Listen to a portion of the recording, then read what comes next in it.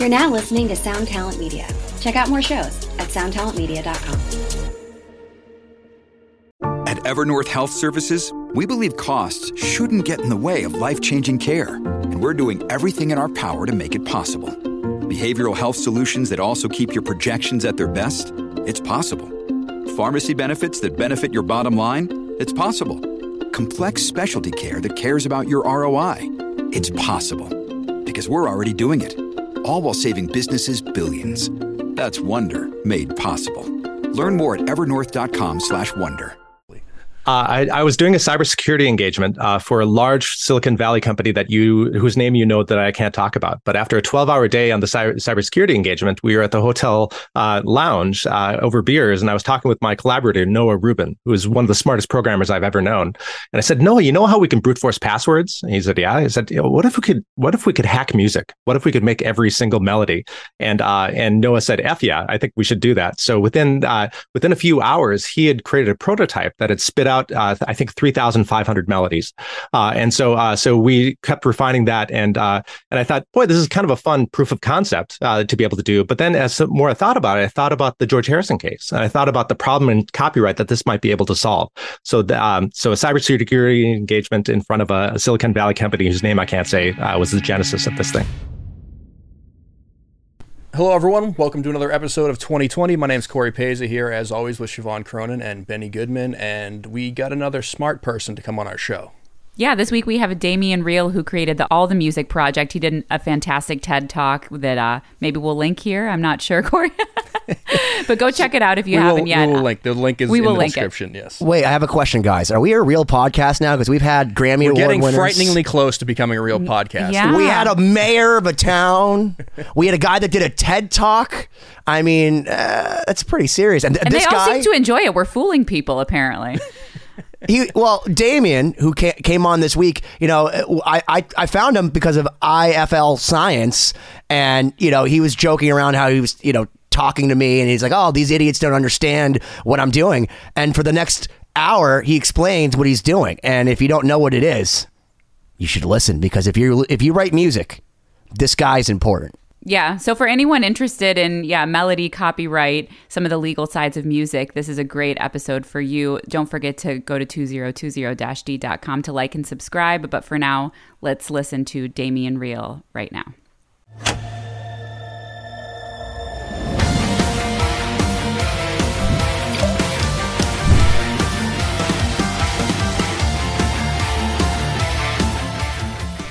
Hi, my name is Benny Goodman.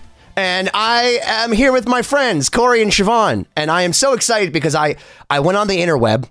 I saw an article about something that seemed very incredulous to me, which is a word for not likely. And it was about the music industry, about copyright law. Now, I know you want to turn it off because that sounds boring, but I swear I went down the rabbit hole with our guest, Damian Riehl. And may I add, the guy has a TED Talk. So if you don't trust my intro, go on the internet and see that he actually has a TED Talk, and that everything he's probably about to say has been verified by other third-party sources. Hi, Damian. How are you? I'm great. Thank you so much. Damian, it's so great to have you on the show. And I guess I'll jump in with my first question. As someone that I studied music and I did want to go to law school at one point, can you tell us a little bit about your background and how you kind of got those two varying interests and what made you decide to go more in the law direction and how that sort of path from beginning to end? Sure. I've been a lawyer since 2002. I litigated for a large law firm, represented Bernie Madoff victims, sued JP Morgan over the mortgage-backed security crisis. So I had a long legal career, but I'm also a coder since 1985. And so I've been coding since then. But I'm also a musician. That is, I have a bachelor's degree in 1997 in music. So the law plus technology plus music is something that's been part of my life since 1985. And this led to the project that we're going to be talking about. That's amazing. Did you grow up with a musical family? Like, what made you gravitate towards music and studying it, like at the college level? I was a singer. Yeah, my family sang, and we sang at church and that sort of thing. So yeah, I've always been a musician, and it turns out that you don't need to be that smart to be a lawyer. So that's what led me to the law. That's funny. Yeah, when I did some internships at law firms, a lot of them were like, "Oh, you're a musician. You should definitely do that. It'll be more fun." But I think law is fascinating, so I think it's so cool that you've kind of brought everything together and all these projects that you've done. Yeah, when I was a student teaching to be a choir conductor, two of my tenors started punching each other in the face in the middle of the choir, and I thought, maybe I'll go to law school instead of teach choir.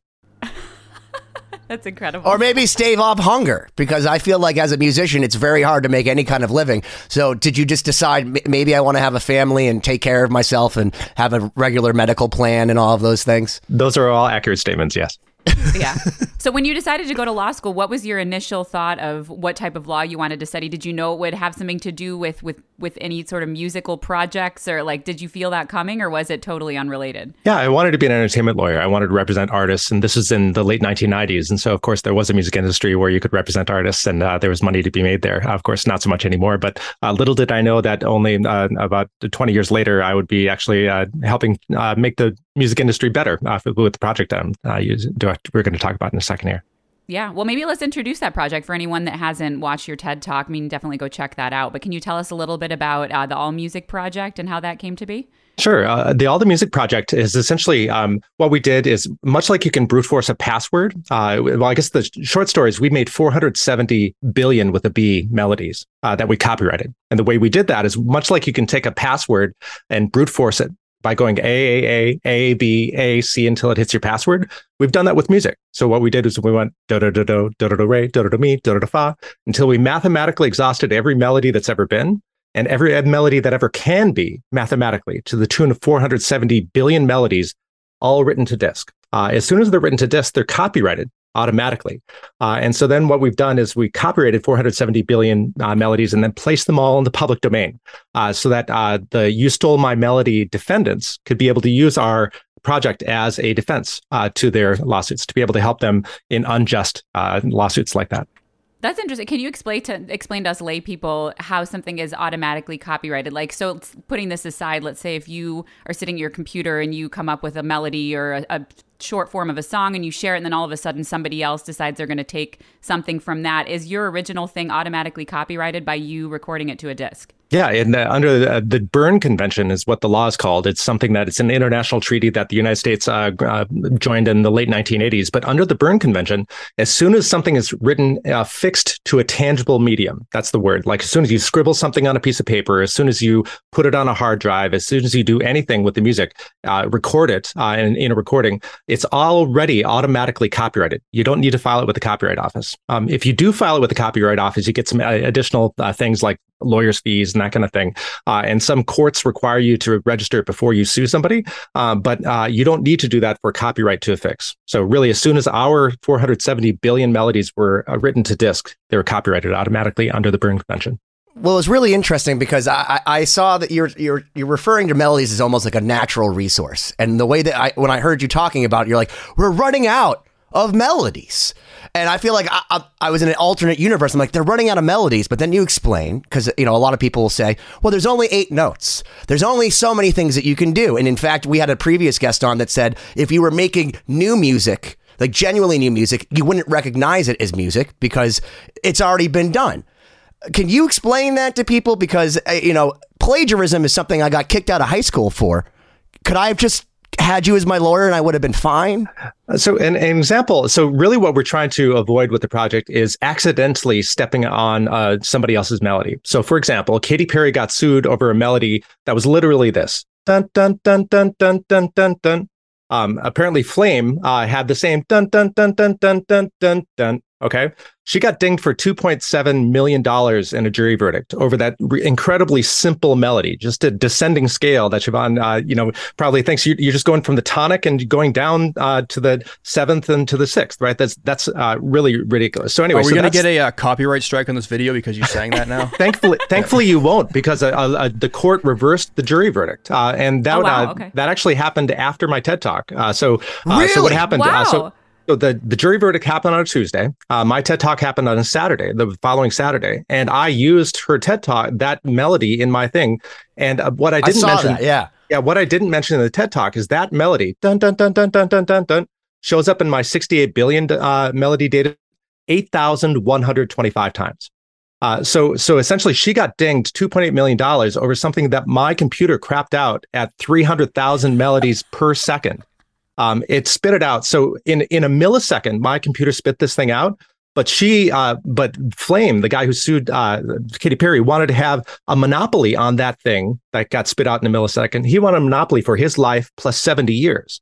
And so really what I argued in my TED Talk, and really what I think maybe swayed the judge perhaps, is that maybe that thing is not a creative thing. Maybe it is so unoriginal, so mathematical, that is not copyrightable in the first place. So jury verdict happened on Tuesday. My TED Talk happened on a Saturday, was released to the world in January of 2020.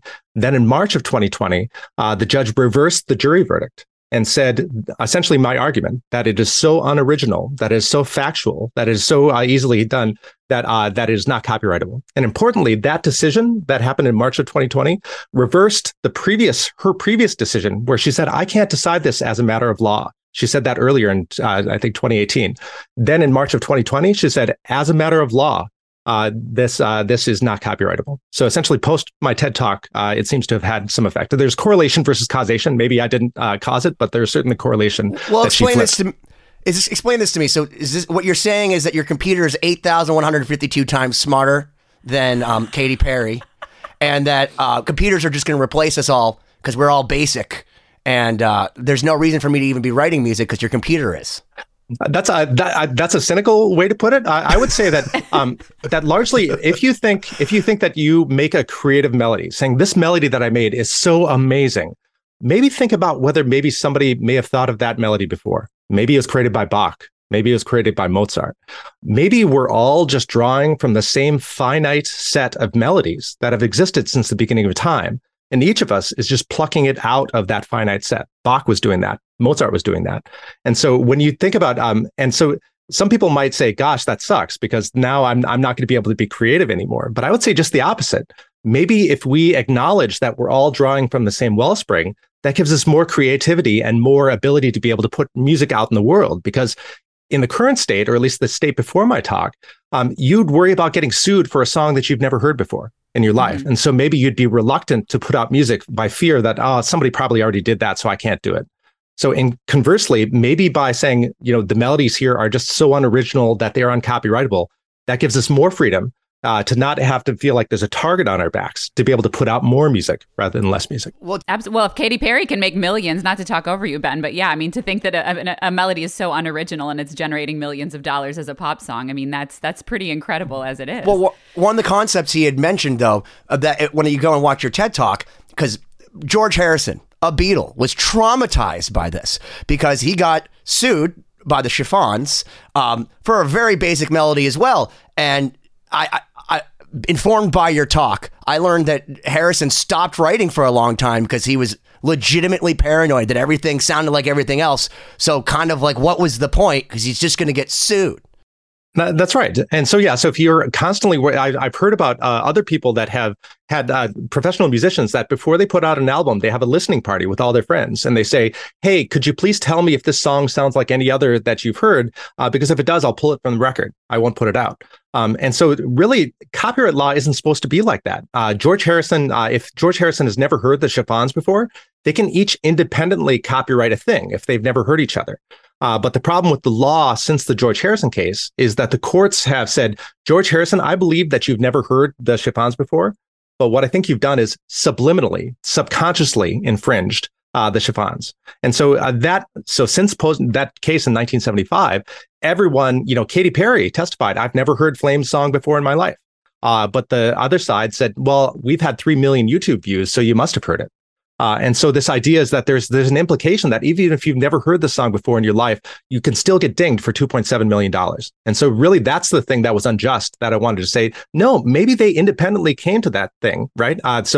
And the thing is, juries and judges are often not musical, so they don't realize how finite the data set is. Chiffon and others who have studied music know how finite it is, but a jury may not have ever taken a music class in their life, so they might not know. So that's the kind of unjustness that I was trying to fight. When you started looking into this, at what point did you decide that you wanted to create this tool, which is like a pretty simple concept, but pretty complex in execution, I would imagine. Like when did it switch from I need to do something to I need to create this algorithm, basically? I was doing a cybersecurity engagement for a large Silicon Valley company whose name you know that I can't talk about. But after a 12-hour day on the cybersecurity engagement, we were at the hotel lounge over beers, and I was talking with my collaborator, Noah Rubin, who is one of the smartest programmers I've ever known. And I said, Noah, you know how we can brute force passwords? And he said, yeah. I said, what if we could hack music? What if we could make every single melody? And Noah said, F yeah, I think we should do that. So within a few hours, he had created a prototype that had spit out I think 3,500 melodies, and so we kept refining that, and I thought, boy, this is kind of a fun proof of concept to be able to do. But then, as more I thought about it, I thought about the George Harrison case, and I thought about the problem in copyright that this might be able to solve. So a cybersecurity engagement in front of a Silicon Valley company whose name I can't say was the genesis of this thing. I can't believe he knocked that out in just a few hours. I'm thinking like this must have been several months of like building something. That's incredible. Noah's brilliant. Wow. Yeah, clearly. That's amazing. Let me ask you, in some of the cases where these melodies are being argued about, were they considering harmony or rhythm? Like what was it strictly the melodic fragment that was the issue of copyright infringement, or what else was going on? Almost all the cases, for example, the Katy Perry is just the melody. That's just the melody, and that's the focus of our project, because already chord structure is not copyrightable. You can't copyright a chord pattern. You can't copyright a drum pattern. For example, the Purdy shuffle is something that everybody uses, right? You can't copyright that. So you already can't copyright chords. You already can't copyright rhythms. So really, the only thing left that is really copyrightable is melody, plus maybe chords, plus maybe rhythm, right? Plus all those things. But really the melody is the only thing. So we're focusing on the melody in this, and largely because that's something can have the same melody but be a totally different song. Mm-hmm. An example I give frequently is Twinkle, Twinkle, Little Star is the same as Ba Ba Black Sheep, Have You Any Wool is the same as A, B, C, D, E, F, G. Same melody, but different songs. I've told that to people in their 50s. Like, I had no idea that was the exact same melody. I've lived 50 years. And I said, yeah, the reason you didn't realize it, because they're different damn songs, right? They're different songs. They occupy different spaces in the brain. So even though something might have the same melody, they can be different songs. Well, one example you had used was one of my favorite examples, and I remember using. I used to think it was sacrilege, but now you've kind of gone the opposite. Was Vanilla Ice, and it wasn't the melody, but it's the bass lines, the verse, and when they used to show that on television, I'd be like, "Oh, Vanilla Ice, how dare you!" And like John Deacon from Queen must be angry, but.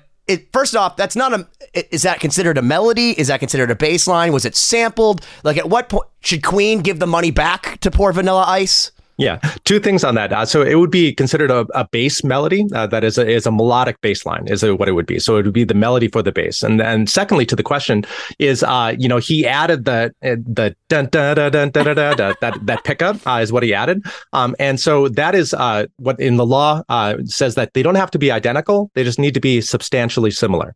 And so just adding that little pickup note makes it substantially similar to the Queen one, which is why it's been dinged. And so I actually use that as a response to a lot of people saying, well, Damien, your thing that you created was just quarter notes. But what if you add, eighth notes on that? Doesn't that make it different? And I would say no, because the melodies are still substantially similar. Like if you say twinkle, twinkle, little star, right? Those are eighth notes or quarter notes, depending on your thing. But if you say twinkle, twinkle, little star, different rhythm, same melody. So really, that's really what is a melody, but just changes in pitch. And so that's what we're really cataloging is changes in pitch. And in later data sets, we actually integrate rhythm into it too. We add a beat of silence so that if you add a beat of silence, that adds the rhythmic element too. So really all of these things are just mathematical parameters that you can add silence, you can make them longer, you can add more pitches than the one octave, you can make two octaves, you can put the black notes and the white notes. It's really all just math. And what we're doing is just exhausting them to show that maybe it's just so unoriginal that you don't get copyright for a melody. With what you've done and the work you've put together, could I now go and just record a song that I heard on the radio and be fine? Absolutely not. I'm glad you asked that, because the answer to that is absolutely not. You cannot do that. And the reason you cannot do that is because a song is, we are really focused, our project is focused merely on the melody. But a song is more than just the melody. The song is melody plus harmony, plus rhythm, plus lyrics, plus timbre, plus arrangement, plus instrumentation, right? All of these things are part of a song. And so what we're saying is if you accidentally step on a melody, you might not be on the hook, especially if you've never heard that other song before. But what you're saying is, hey, can I take all the things together, including lyrics and everything, and put them? And the answer is no, because that is the copyrighted song. But the melody alone, maybe we're saying maybe just one aspect of that, just like the chords are not copyrightable, just like the rhythm is not copyrightable. Maybe the melody too is also not copyrightable, but the whole thing together would be copyrightable. I know it's actually a pretty common songwriting practice.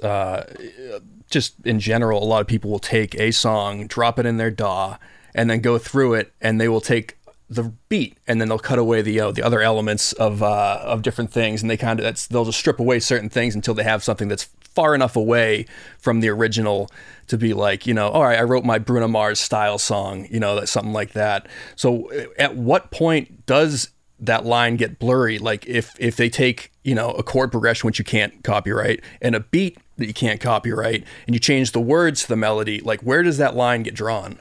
Yeah, is it blurred like Robin Thicke? I liked what you did there. Was that subconscious? Was that a subconscious thing, Corey? Totally, because that totally was one intentional. Of the, yes. Because he said that. I'm glad you made that joke, because I was just about to make that very same joke. Yes, but it's true that the blurred lines actually blurred the lines of copyright on that, because that song, that blurred lines, literally the song took the groove from the Marvin Gaye song and be able to essentially extracted the groove from that song, even though it didn't copy the same melody, did not have the same bass line, did not have the same drum rhythm, but it had kind of clapping, it had cowbell, right? It had aspects of it that had the groove. And so what the court, the Ninth Circuit in that case, said is there was enough of those components that we talked about earlier that even though any one of them were not identical, there was a constellation of things that were close enough that they did it. But that caused this huge turmoil in the industry, because they said you can't copyright groove. That's ridiculous. And so really the question is maybe. And they've maybe stepped away from that. So now the Ninth Circuit had the Led Zeppelin case, also happened after my TED Talk, and also had the Katy Perry case that affirmed the district court judge earlier, that says that maybe have walked back from that blurred lines case to say that even though the constellation might be copyrightable, maybe any one element of those, the melody, would not be copyrightable. Well, does it not help at all that like Pharrell and Robin Thicke went around going, yeah, we totally heard this Marvin Gaye song, because I didn't know. I wasn't like, oh, that's Marvin Gaye. But then I heard them talking about it, and I went and looked it up. I'm like, oh, yeah. They stole that. If they hadn't done that, do you think that it would have gone to court? There's a saying in the law that bad facts make for bad law, and I would say that these are bad facts. That is, these are bad facts that Robin Thicke and Pharrell had. What they had done is essentially before they made the song, said, hey, let's make a Marvin Gaye-like song, right? That is a bad fact that makes for bad law, and so that shows that A, they knew about Marvin Gaye, so they have access to the copyright. B, they were trying to copy it, much like Corey was talking about. I essentially just used that as a template. But then they changed enough to be able to try to get around it. Those are bad facts, which ultimately made for the bad law that is the constellation theory that maybe is getting pulled back a little bit. Yeah. Let me ask you a question about a lot of people now are sampling things in other music. And for people that maybe don't understand, like what is the workaround for that? Because even for me, when I go into writing music, I'm like, oh, it might be cool to use a sample from this or that. How does that work when it comes to the law? Is that you just have to attribute some credit or copyright to the original clip or artist? There are two copyrights. One is the copyright of the underlying composition, the song's think sheet music, and the other is the copyright to the recording of the song. And so when you're sampling, you're actually copying both. That is, you're copying the underlying composition and the recording together. That's the sample. Of course, my project doesn't relate to the recording. It just relates to the underlying composition of the thing. So anyway, when you copy the recording, you're copying both. That is, you're sampling something. So you would need to be able to pay the copyright holder the full amount of licensing for that thing, and you would have to get permission from them before. Otherwise, you risk being the defendant of lawsuit. So that's the sampling. But what some people have done, like for example, Olivia Rodrigo is alleged to have interpolated, that is, taken the underlying underlying composition and re-recorded the thing. So not taking the audio, but also just taking the underlying composition, re-recorded that composition, and then is able to do that. So that you would just have, it's almost like a cover song, and you would still need to get rights from that to be able to do that. That is also copyrighted. And that goes back to Corey's, here in both instances, you're taking the song, not just the melody from that song.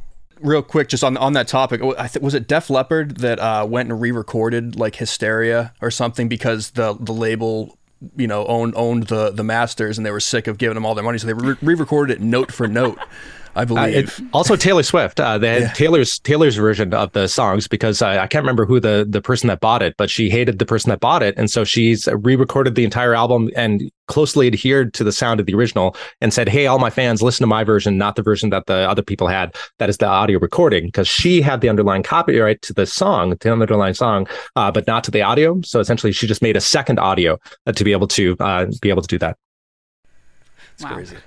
No, so the question I have now, so let's say, I rip off a melody and I get sued, and you have 8,100 melodies on your algorithm there that are just like my melody. How do you show damages? Like, can you pull up all your melodies on your thing and be like, these are all the melodies that are just like this? And will someone ever go after you because your algorithm has written all that could ever be, but is it offending anyone? I love that. I love that question because, so I've not yet been asked to be able to be an expert in a court case, but I would love to be asked to do that because I could do essentially what you asked. Said for any given, for the Katy Perry case, I could say that 8,126 times or 28 times, here are all the instances of the thing. So I could be able to show all the ways that this computer, which by the way is not creative, and to be copyrighted, something needs to be creative. So a computer is just unoriginal as hell. And so anyway, so I would be able to show in this testimony to your example, here's all the places where this unoriginal computer spit out the same thing that this person is suing over. Yes, we could do that. And would it be offensive? I guess it depends on if you're the defendant. No, it wouldn't be offensive because it would get you off the lawsuit, right? If you're the plaintiff, you might think about, well, gosh, maybe the thing I thought was really a great melody, maybe it's not that original after all, and I should stop suing people. Something I learned after my talk is that almost all of these cases are done on what's called the contingency fee. So what that is like two ways you could do a lawsuit. You could pay a lawyer to go all the way to court, go all the way to trial. That's way number one. Way number three is through contingency, where just like a personal injury suit, the client doesn't pay a dime. The lawyer essentially bankrolls the entire lawsuit. And then if the lawyer wins the lawsuit for you, the lawyer gets a third of the income, that kind of thing. So almost all of these cases are on contingency fee. So that is the lawyer is trying to bankroll this. And so part of my incentive for this project is to maybe say to those contingency fee lawyers, maybe this isn't a good bet. Maybe you're going to lose. So maybe you should bring fewer of these lawsuits. Maybe you should think about whether the melody in your client's lawsuit is maybe so unoriginal that it isn't copyrightable. And so if you take this on contingency, you might lose all your money because you'll get dismissed. Another concept is so you have a computer writing melodies, and people could say, oh, it's written every melody. It's creative. Is it creative in the same way that that computer sentient that convinced the guy at Google? Like, is it working that? Because you're a coder. Like, could a computer even be sentient? You say they're very boring, but according to the Google guys, they're talking to them. Right. So there's two aspects of AI. Ours is the stupidest version of AI, whereas it's just marching through. Like if a melody is do, re, mi, re, do, to our system, it's merely 1, 2, 3, 2, 1. That's all it is. And so the question is, should I be able to copyright 1, 2, 3, 2, 1? And the answer is no, because 1, 2, 3, 2, 1 is a number that is uncopyrightable. So I then ask, okay, then if the melody is the same as that, do, re, mi, re, do, should I be able to copyright that? Is that any more creative or less creative than 1, 2, 3, 2, 1? And the answer is no, it's exactly the same. My machine is wholly uncreative. And I would argue that pretty much every short melody is wholly uncreative because it's just mathematical, marching through what's already existed since the beginning of time. In theory, could this be possible for waveforms too, though? Because digital waveforms, right, are just a series of numbers. They are, but the mathematics on that is much higher for waveforms than it is for the notes on the scale. So the mathematics on what I've built is if you have a 3-note melody of an octave. So if you think do, re, mi, fa, sol, la, ti, do, that's 8 up. And then a 3-note melody, the math on that is 8 to the 3rd power. Okay. And so really 8 to the 3rd power is something like 512. So there are only 512 3-note octave melodies. That's remarkably finite, right? But if you take the entire spectrum of sound through a waveform, that is from 10 kilohertz all the way up to 100,000 kilohertz, the mathematics on that is much, much higher. So anyway, so that's you probably wouldn't be able to do that with sound. Similarly with language, the mathematics on that is there's 171,000 words on this side. So if you have a 3-word, that's 171,000 to the third power, and there are fewer atoms on Earth than there are permutations of that. So that's why language is so much different. Interesting. Now you said numbers were not copyrightable, but what if I wanted to open a store called 7-Eleven? That's right. 2 different aspects. That is a trademark. It is not a copyright. So a trademark is you can have numbers because 7-Eleven is a trademark. But if they were to try to copyright 711, they would not be able to copyright that. Interesting. That's it's such a slippery slope. I'm sure you guys, is that a term we use often? Like, this is a slippery slope? It is, yeah. So slippery slope is, yeah. So if Damien, if you've done this, then everybody, music will go to hell in a handbasket, and nobody will be able to make money on music. That is the slippery slope argument that I hear a lot. But I say, think about it. Maybe that's one possibility, but it's very, very minute possibility. Maybe the other possibility is we just stop suing each other over stuff that we shouldn't be suing each other over, and just put more music into the world without worrying about getting targets on our back. That is a much more likely thing. That is not a slippery slope. Well, people go ahead, Ben. Sorry, no, go ahead. Well, I'll say the thing that scares me is that there's so many parameters you can put in as far as rhythm and timbre and all these things. And I've been seeing artificial intelligent songs that sound like real songs. That artificial intelligent, all this stuff. Are they going to get to a point where a computer could come up with Master of Puppets autonomously and be like, hey, this is pretty damn close. I mean, he's not doing the down picking, but it's the same notes. Is that going to happen? Because it sounds to me like it's just a law of exponentiality, right? I think it will happen. And in fact, just this morning, I read about Google, and I'll send a link to this so that you can see it. Google actually created a thing where you take audio of a piano that you play 4 seconds of a piano sonata, for example, and then it will take that 4 seconds and extrapolate it to continue the song for the 20 seconds or 40 seconds or 50 seconds in the same style of those intro 4 seconds. So anyway, so we're in the early days of this. And I think that this is, I think what you've described is probably going to happen, and that there is a way that machines will be able to make things that are almost indistinguishable, if not totally indistinguishable from what humans will create. And so this actually brings up a really good question: is if I use this Google thing to take 4 seconds and bring it into a 2-minute song and file it with the U.S. Copyright Office, would the Copyright Office even know that a machine created it? Because currently the Copyright Office says if a machine creates it, it is not copyrightable. And there's actually a lawsuit going on right now where a robot made a piece of art, a visual art. And the person said, hey, I didn't make this art, the computer did. And the Copyright Office said, well, because you told us that, now we can't copyright it. So he's now suing, saying, no, the machine should have copyright in this thing. So anyway, so the Copyright Office, the only reason they knew that the machine did it and he didn't do it is because he told them. How many songs are out there where a machine, so I make music behind me. There are melody creating algorithms where you can be able to say, here's a melody. No, I don't want this one. How about this one? How about this one? Oh, that's a good one. So the machine spits out a melody. If I record a song with that and I file it with the Copyright Office would have no idea that a machine created that melody. And under this lawsuit that I talked about, the robot made the melody. Is there any distinction in terms of it's almost like you're commissioning a melody from a person, but instead you're doing a machine? So does that muck it up if you say, well, yeah, the machine made it, but it made it for me because I asked it to? Right. I mean, that's the real question. So so under the copyrights theory, anything created by a machine is in public domain. It is uncopyrightable. So essentially, if I commission a person, they would have copyright in the thing. I would have to get a release from them. But if I commission a machine, there's nothing there, right? They can't sign a release. So I would get it for free because it's in the public domain. So the big question is, what if those two melodies were the same melody? That is, you commissioned a human that came up with the same melody that you commissioned the machine. Does that somehow make that human thing more original than the machine? And the answer is no. It's the same damn melody. It's you can't distinguish. And by the way, that's the same melody that shows up in my data set 8,128 times, right? And so really, we're getting to the heart of what is creativity, what is originality, whether made by a human or made by a machine. And I would say that let's stop thinking about what we create, that is what our melody is, so individual to us, because it's not.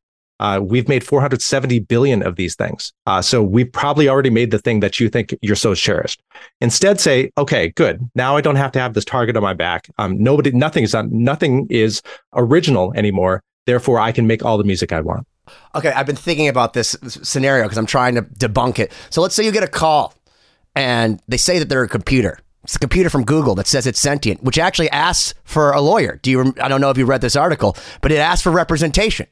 Could you then, let's say you're the computer that made that artwork and now it's asking for representation, would you represent that computer? That's a really fun question. And so my day job that we haven't talked about is building artificial intelligence for lawyers. And so this idea of natural language processing is something that I can tell you definitively that the Google AI that was referenced in that article, it is not sentient. What it is it's able to mimic human language by essentially answering questions that are commonly answered in this way. So are you represented by a lawyer? A common answer to that is yes, I am. Right. The machine knows that that's a common answer. Therefore, that's the response that it gave. And so anyway, so it is not sentient. And therefore, if that non-sentient computer were to ask me to represent them, I would not. Well, while we're on that note, let's talk about your day job, as you call it. It sounds to me like you have a million jobs, so I don't know how anyone can qualify as the day job. But tell us more about that. Like, what is it like a day in that arena? Yeah, my day job is with a company called Fastcase, and my data set that I pull from is 670, actually now almost 700 million judicial opinions and lawyer file documents that I use AI to be able to extract the stuff from all those 700 million documents. So the idea is that if you have a motion to dismiss for copyright infringement in the Southern District of New York, I today am going to be able to tell you that you have a 53% chance of winning or a 75% chance of winning by extracting that data from those 700 million documents. Soon I'll be able to say, here are the arguments that are statistically more likely to win for a copyright case in the Southern District of New York before Judge Smith. And so so it's essentially really all of the law is extractable and quantifiable in a way that you could be able to just make it math. And so that's what we're doing by using AI to turn judicial opinions and lawyer filed briefs for motions for summary judgment into math to be able to extract it. Wow. That's amazing. That's like, so it's like in the logic class that I took in college, which really didn't happen because I didn't go to college. But if I went to college and I took a logic class, they say something like, a proposition could either be true or false. It could be 10 million line proposition, but if you just put a tilde in front of one line, it's false. Is that kind of same concept here? Like that no matter how exponential it can get, it can just be quantified to numbers, and that basically my entire life technically can just be quantified to Judge Judy sitting there with a tilde and just going, nah, it's going to be false. 10 million things you wrote, 10 million things in that proposition, 10 million lines. All of it's true. One tilde. Done. Right. So I think, you're really getting into a deeper philosophy than I anticipated getting into. But one of the questions you're asking... sorry. No, I love this conversation. But what is truth is what you're asking. What is true? Yes. What is false? And that is something that the courts, you spend 3 years of litigation and then a court that is a jury decides what is truth and what is not truth. And so the idea of whether something is true or false to be quantifiable as far as a binary yes or no, I think that's almost impossible to do.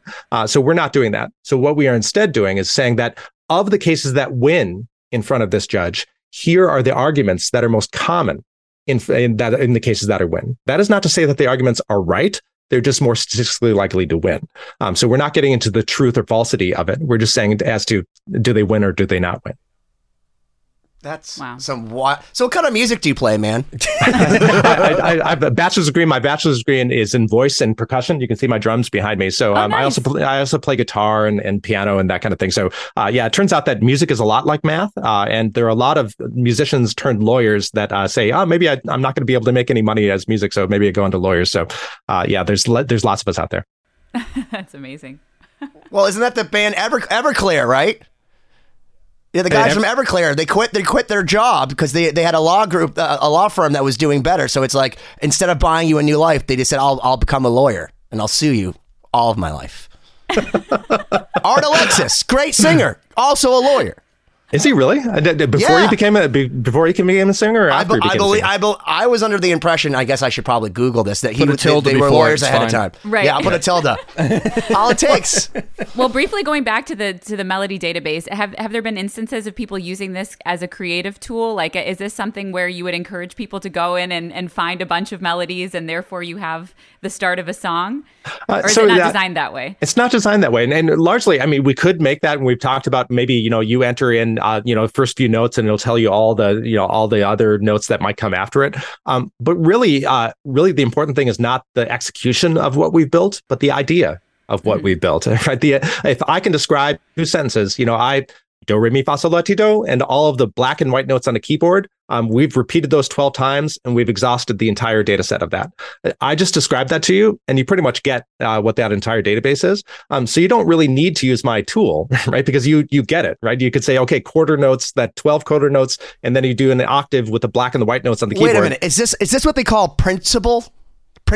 Not like pal, not like the Prince of Pal, but with the PLE at the end, right? That's right. You're talking about. That's right. Principle. That is the idea. And then this, the reason that, the fact that you can get it in a couple sentences without actually having to look at the database is the reason that I've not been asked to be an expert in any expert witness cases. And that's the reason that Katy Perry hasn't cited me. That's the reason that Led Zeppelin hasn't cited me. That's the reason that Ed Sheeran haven't cited me, even though they've essentially taken the ideas that I've said, that maybe the melodies aren't copyrightable.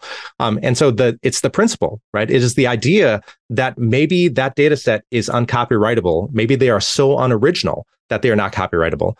You don't need to cite me to do that. You don't need to look at my data to do that. You can just know that principle of what that data set looks like, make that argument in front of the court, and then the court decides that. But does that get under your skin that they don't cite you? I mean, I would like for Ed Sheeran to buy me a beer. That would be nice. Or Katy Perry, if you're a lawyer, if you're listening to this. Right. I mean, I think I would love to be able to talk with Katy Perry or with Ed Sheeran or with Led Zeppelin, any of the people that I may have helped, because I think that message to be able to go to the musicians is, I can accidentally land on a melody and get in hot water. Maybe this message should be further pushed forward as something that should not be ashamed of, but should be something that is just a part of making music. Yeah. Do you think that melody with rhythm paired will always be copyrightable, or do you think eventually that will be something that could be incorporated into an algorithm and generated? I mean, with rhythm, I can incorporate that today in my machine, right? So it is today able to be done. Whether they should be copyrighted or not, that's the Twinkle Twinkle Little Star is the same is Bob Black Sheep. Have you any wool? Right. So they have you any wool. That's a different rhythm than Little Star. Right. There's eighth notes versus quarter notes. But they're the same melody. And so really, when people talk about rhythm, rhythm doesn't matter to copyright, right? Because have you any wool is the same as Little Star, right? Even though they're different rhythms, they're the same melody because they're substantially similar. So I would say, that rhythm is really a red herring. Rhythm doesn't matter as much as the changes in pitch, which are really the thing that we're covering in our project. Yeah. What happens when I have my computer? I commission my computer to write a song. And it's a computer, so it can't be copywritten.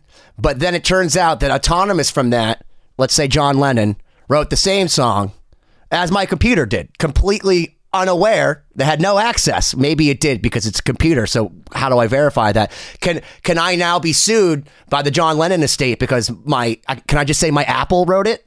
I love that question because it goes to a question that I'm often asked that says, you created every melody that's ever been. Therefore, your machine has infringed the copyright of every melody that's ever been. Aren't you worried, Damien, about getting sued for that? And my answer to that every time is, God, I hope so. I hope I get sued because then I'd be able to make an argument in front of the court that the person who sued me, want to get a monopoly for your life plus 70 years for something my computer shit out at 300,000 melodies per second. I don't know if I can swear on this, but you absolutely can. Okay. So my computer shits this thing out at 300,000 melodies per second. You want to get a monopoly for your life plus 70 years for this thing. And by the way, my computer's never heard your damn song. My computer is just going through math. So really what you're arguing is that you are so proud of your mathematically spit out thing that you're going to sue me over it. I would love to make that argument in front of a court and for a court to say, yeah, Damien's did not have access to your stupid ass song. And by the way, your stupid ass song is a fact that is uncopyrightable. I would love to have that precedent. But don't you have to prove damages? And what damages are your computer doing with that, the algorithm? I mean, it does exist, but I mean, don't I have to prove that you've hurt me somehow beyond just stealing my intellectual property? The stages of copyright are: question number 1, is it copyrightable in the first place? Question number 2, did the other person have access to the copyright? And question number 3 is, was there a substantial similarity? And then only after you get those things, question number 4 is, how much were you damaged by these things? So really, I'm going to question number 1. Is it even copyrightable in the first place? Damages don't even come into play. If the answer to question number 1 is no, it's uncopyrightable, do not pass go, do not collect $2.7 million, right? Really, that's so really mine goes to copyrightability in the first place, and so damages doesn't even play it into it. But if it did go that far, yeah, I've made $0 from this thing, and the machine has no incentive. There's no damages. There is substantial similarity, but it's uncopyrightable in the first place. I feel like all these damages are coming from the lawyers that you're taking all their cases away from. Have you got any backlash about that? A bit. So I was on a panel with the Pepperdine Law School had invited me on a panel with a Ninth Circuit judge and an expert who's, I'm not going to say her name because I'm not going to say her name, but she's represented a lot of these plaintiffs who have been suing other people. She represented the Marvin Gaye estate. So anyway, when the judge asked me, Damien, I don't know you. What have you done? And I described the thing that I did. And she said, well, why are you doing this? I said, to protect, you stole my melody defendants. And so the judge said, oh, you're causing trouble.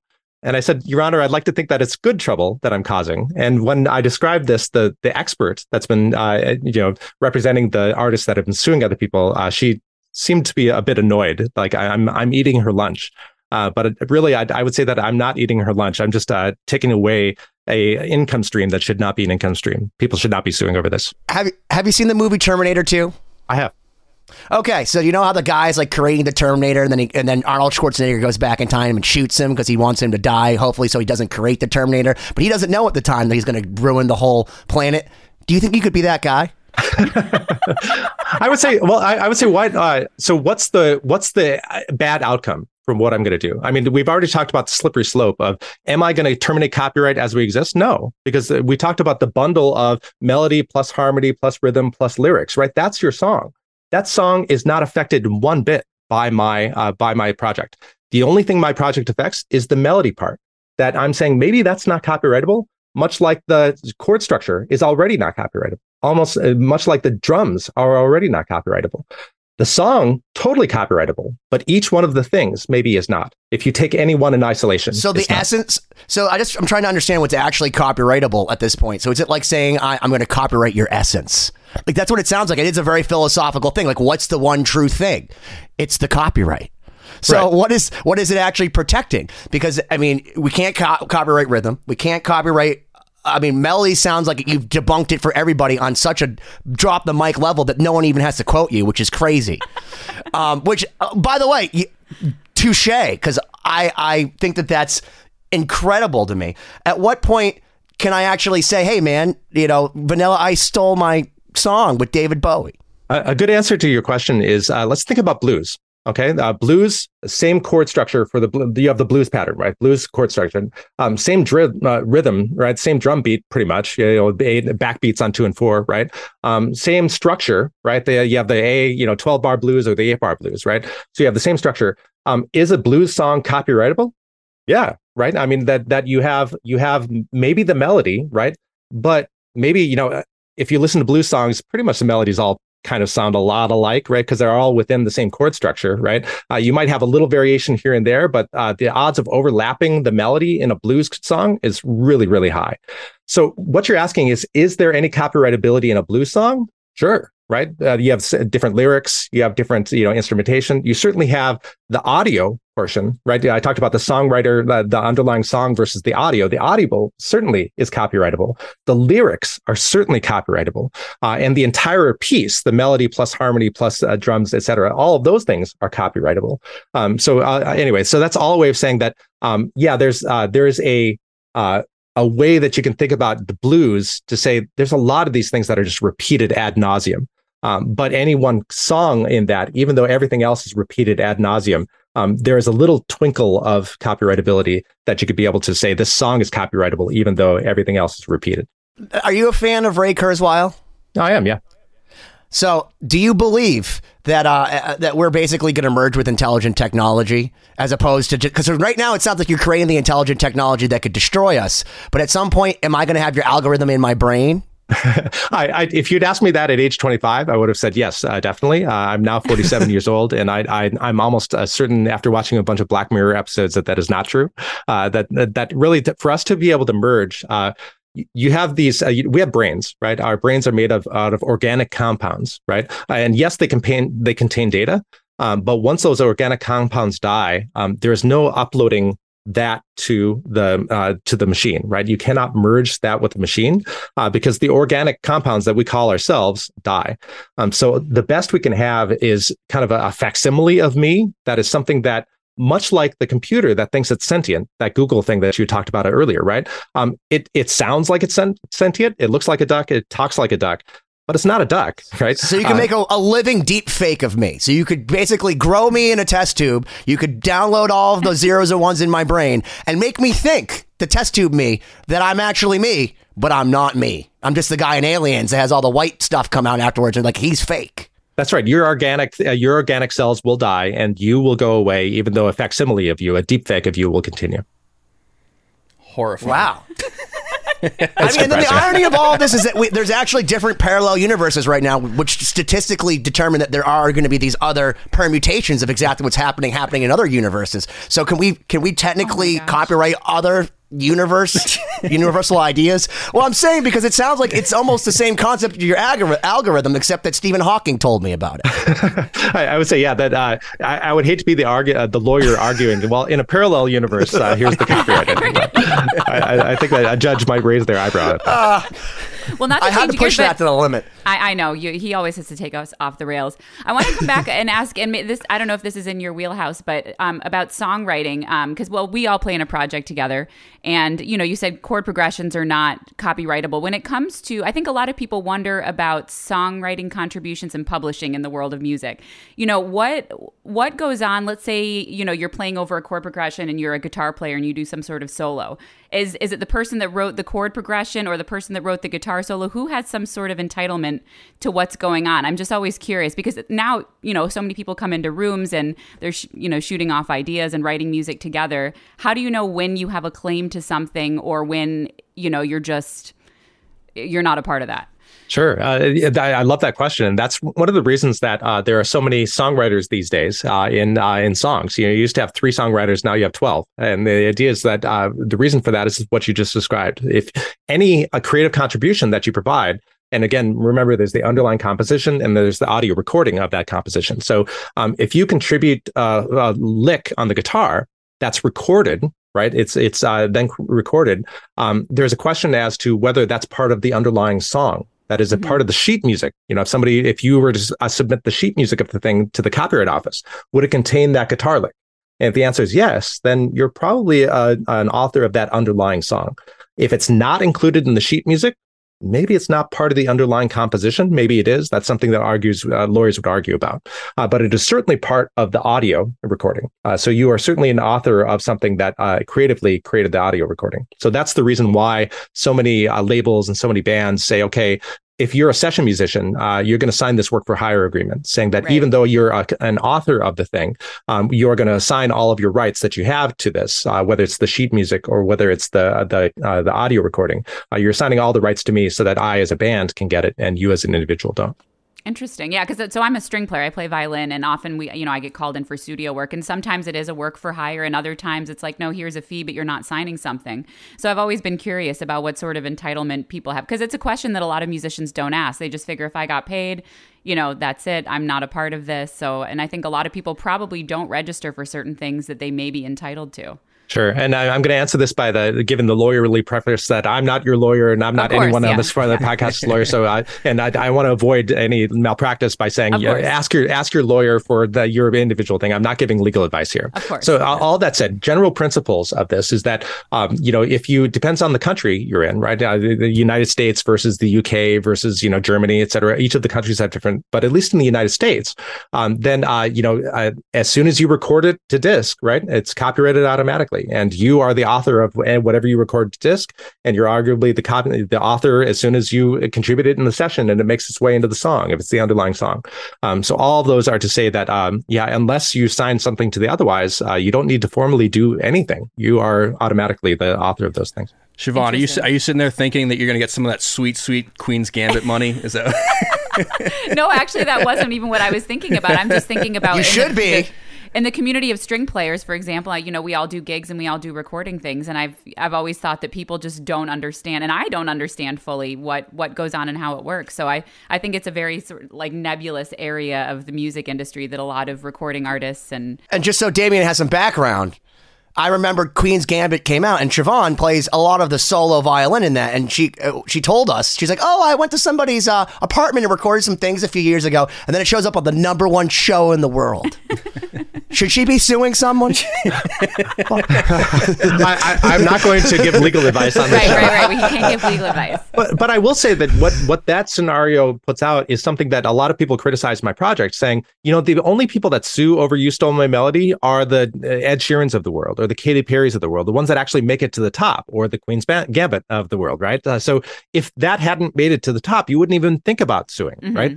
And so a lot of criticism of my project is like, hey, you're trying to defend the richest of the rich rather than defending the mom and pop songwriters.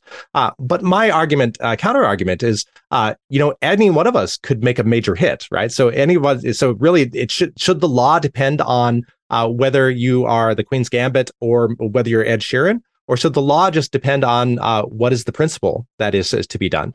And so all of that's to say that the law, Siobhan, you may have, not have given it a second thought had it not risen to the heights of the Queen Gambit, right? But now that it has, you think, oh, there's maybe dollar signs there. But really, I think everybody should be thinking on first principles. What are my rights at the bottom, just in case it goes to the top. Yeah. Full disclosure, that was just my joke. Siobhan had nothing to do with that, and I'm sure she's very content with what she said. She's like, I love this. I love the guy that wrote it. I'm thinking about that as her friend, going, where can we go on vacation? Yeah.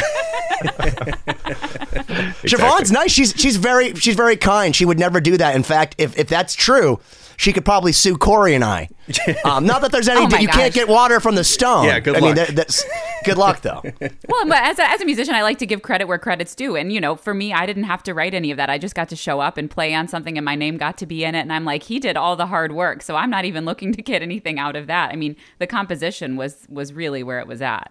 That's right. So of the two, right, you didn't contribute to this. You just contributed to the audio portion of it, which you still have rights in the audio portion of it. But yeah, you would not have the underlying songwriting royalties that you would. So if somebody else covered that song, right? The songwriter gets a portion of that, but the artist that recorded it, you on the recording would not get any of that because you're not the songwriter. We got just a few minutes left. I'd love to just touch base a little bit about the music side of what you do, because we are musicians, and a lot of the guests we have on the show are professional musicians and stuff. I noticed in some of the searches that you have like some songwriting website things here. Do you do like songwriting for people? Yeah, so there was a thing called Songfinch that it was a really fun idea. It's almost like Uber for songwriting, where if it's your mom's birthday and you're not musical but you want a song to sing for your mom or to be recorded, Songfinch essentially, I as a non-musical person go to Songfinch, pay $125, and then somebody like me writes a song with, you say your mom's Jane, and I really loved when I was 6 years old. You took me out to the park and did this.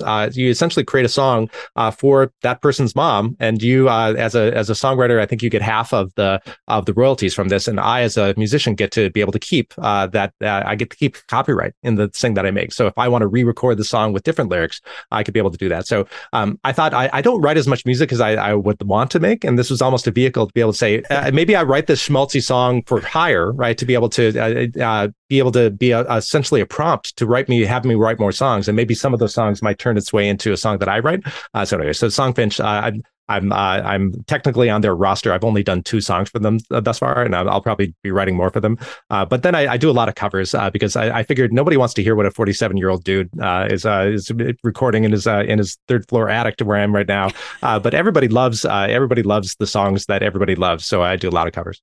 Oh, that's awesome. Wow. It's amazing that you have time for all of these things. We're musicians full time, and sometimes we can barely get it together. It turns out that pandemics give people lots of free time. Yeah, that's very true. Yeah. So I guess the bottom line for me is, what's the goal with this? Is it just basically so that people don't feel like, traumatized like George Harrison, where, oh my God, I wrote something? Because Corey and I have sat and written stuff and been like, does that sound like this or that? And now, for me, I actually mentally go, oh, well, that's the trick that Queen used. They went to major to minor. Or that's the trick that, I liked about the Beatles. And instead, I've extrapolated some of these techniques, but I wield it like a spell more than just plagiarizing it. Where's the line for that? And then what's the ultimate goal of, you said you're protecting us, but from what and how? Yeah, so that is one of the most insightful and best questions I've been asked, and I say the answer is twofold. Answer number one is, I want to reduce the number of lawsuits. I want to reduce the number of you stole my melody suits, because I think they're counterproductive and they should not happen, because essentially it tamps down creativity rather than encouraging creativity like copyright law is supposed to do. If you're scared about getting sued, you're going to release less music. So number one, I want there to be fewer lawsuits. And thing number two is more philosophical, that I think about that we as musicians should really think long and hard as to what makes us a creative. Is what makes us creative the mathematical do, re, mi, re, do that we put out in the world that my machine can shit out at 300,000 melodies per second? Is that what makes us creative? Or is what makes us creative the ache of our voice, the beautifully lilting violin that Siobhan just plays? Right, the really wailing guitar that this person does. These are the things that make us human, and these are the things that make art art. Right, that's our soul. Right, our soul is not do re mi re do that a mathematical computer shits out. Our soul is in the humanity that we put into the thing. So I think we should think about what makes us creative. It's not the mathematics that My All the Music Project did, and so we shouldn't have a monopoly on those mathematics. We should instead have a monopoly on our souls. And those souls, our machines will never be able to replicate. And that's what makes us musicians in the first place. So is this a bioethical question now, and not just a law question? Because it sounds like you're drawing a line of what is the soul, and what brings the humanity to things. And we're talking about how a computer can come up with the exact same thing, and it's not same thing with the artwork. The guy had to tell them, because they couldn't distinguish at the copyright office that, oh, a computer did this. Is someone actually going to quantify what the soul is so that we can sue people about them now? Well, you're really getting to the question of, why do we have copyright in the first place? And the reason the founders made copyright in the first place is to incentivize humans to be able to make more music or art or literature, right? So it's an incentive. There's an exchange saying, we as the government will give you a copyright for life of the author plus 70 years currently. In exchange for that monopoly, you'll say, okay, now it's worth it for me to be able to make this music. A machine doesn't need that incentive, right? The machine just shits out 470 billion melodies and counting. It doesn't need incentive. And so really what you're asking is, the humanity is the incentive. That what do I as a human need incentive to be able to do? And I as an artist need to make art. You as artists need to make art. That's the humanity. That's the incentive that we have to do. And we want to be able to make money from that art. And so really the question my project is asking is, should I make money from the mathematical thing that is cranked out, or should I make money from the humanity that I put into my song, the wail of my voice, the beautiful lilt that I have? And I think that's where we should make money, not from the mathematics. That's incredible, absolutely. Man. Yeah. Damien, thank you for taking the time to hang out with us. This has been, once again, way more insightful than our show has ever deserved. We appreciate it. And, can you tell everyone, just anyone that wants to find out more information, where should they go to check out your project? Sure. It's allthemusic.info is the name of our website. From there, you're able to download all 470 billion if you want. You're also able to download the algorithm, the machine that is created. It's all free and open source. And you're able also to read frequently asked questions that I was originally going to be creating a law review article, but instead I just made it a FAQ on my website that you can read and see all the legal arguments. So if you say, I have a lawyer friend who said that Damien Reel's thing is full of shit, have them read the FAQ, the frequently asked questions, and the lawyer people will probably have fewer objections to what I'm describing. Nice. Great. Do you see how many people actually download your 470 billion, and do you put them on like a do not fly list? The beauty is that it's stored on the Internet Archive, so it's stored externally. So that way, if I die or Noah dies, it'll go on for perpetuity. So I don't see who downloads it, but I will be happy if it's downloaded a gazillion times. How big is that anyway? Can I go to Best Buy and get a 14 terabyte hard drive and get this thing on my spinner? 2 terabytes is all that. 68 billion fits on 2 terabytes. So the 470, I think we have a 8 terabyte. We can compress a lot of the things, so it's not very big. And where does that number come from? The 470 billion, is that everything? That's it. That's all. Well, it's all the things. There's some duplication in there because we started with the major scale, then we went to the chromatic scale, and then we put rhythms in there, and we put harmonies, we put rests, and we put all sorts of things. So anyway, so there's some duplication, but it's all MIDI. So really, it's reflected in MIDI. Is there someone that can go into like a Berklee School of Music class and be like, "There's only 467 billion melodies. That's the actual number." Like you have there's a number. There's an actual finite number. There's a finite. So just like I said, 8 to the third power is 512. That's a finite number. But then you say, well, how about 4? And then you say that's a different number. Okay, how about 100? Okay, that's a different number. How about 1,000,000? That's a different number, right? So yes, it's it's infinite in that you could have a gazillion note melody, but it is finite that if you say any 3-note melody that is a diatonic scale, there's only 512 permutations of them. Amazing. Incredible. Ben with all the questions. Yes, thank the Lord for you, man, because I got to tell you that like my Adderall brain just goes on this hamster wheel cycle of like, but this. But I have to say, you've demystified copyright for me for at least this moment in time. So for that, I thank you. I mean, it's like Descartes. Does it exist beyond this? Like, will my brain forget it? It probably will. But for this moment, I feel like I understand at least, again, a finite amount of copyright law. Well, I'm grateful you guys had me on, and I get interviewed a lot, but very rarely is it with musicians like you. So being able to ask these musical questions is really a treat for me. So thank you so much for having me on. Thank you. Thank you. It's really a pleasure to have you. Really. And if anytime any new developments come up, you're welcome to come back anytime. We definitely appreciate it. We'll have the links to everything in the description, and hope you have a good one, man. Likewise. Check out 2020-d.com. We'll see you next week. Subscribe. Thank you, as always, for checking out this episode of 2020. Please visit 2020-d.com. Like and subscribe to the podcast so you don't miss out on future episodes. This week's throwback clip is from episode number 38, featuring Drew Ann Rosenberg, filmmaker and TV producer. Check it out. In television, the writer is king. So the executive producer in television is the head writer, basically the showrunner.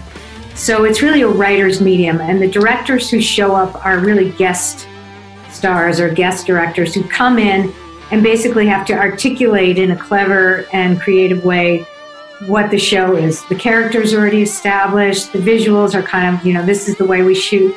Shameless, we did a lot of handheld. I mean, that's kind of the style of the show. So you're not coming in and remaking the wheel. You're coming in and facilitating an episode and making it clever and good, but staying within what they want. And the writer of that episode sits on set and gives the director notes. So it's a very different process. When you're doing a movie, the director is king or queen. And it's really up to them to put the creative, to put the story together any way they want. Now, a lot of times when you go into the editing room, the producers will have final cut.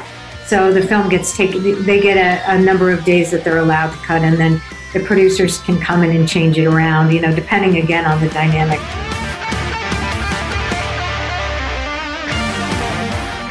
The number you have reached is 100.7 WMMS. It wasn't just a radio station, it was a lifestyle. Cleveland is a rock and roll city for sure. Get down! The Wrath of the Buzzard. WMMS. Cleveland. The rise and fall of one of the most iconic radio stations in America. Profiles, The Wrath of the Buzzard, PROH Files. Subscribe now wherever you get podcasts.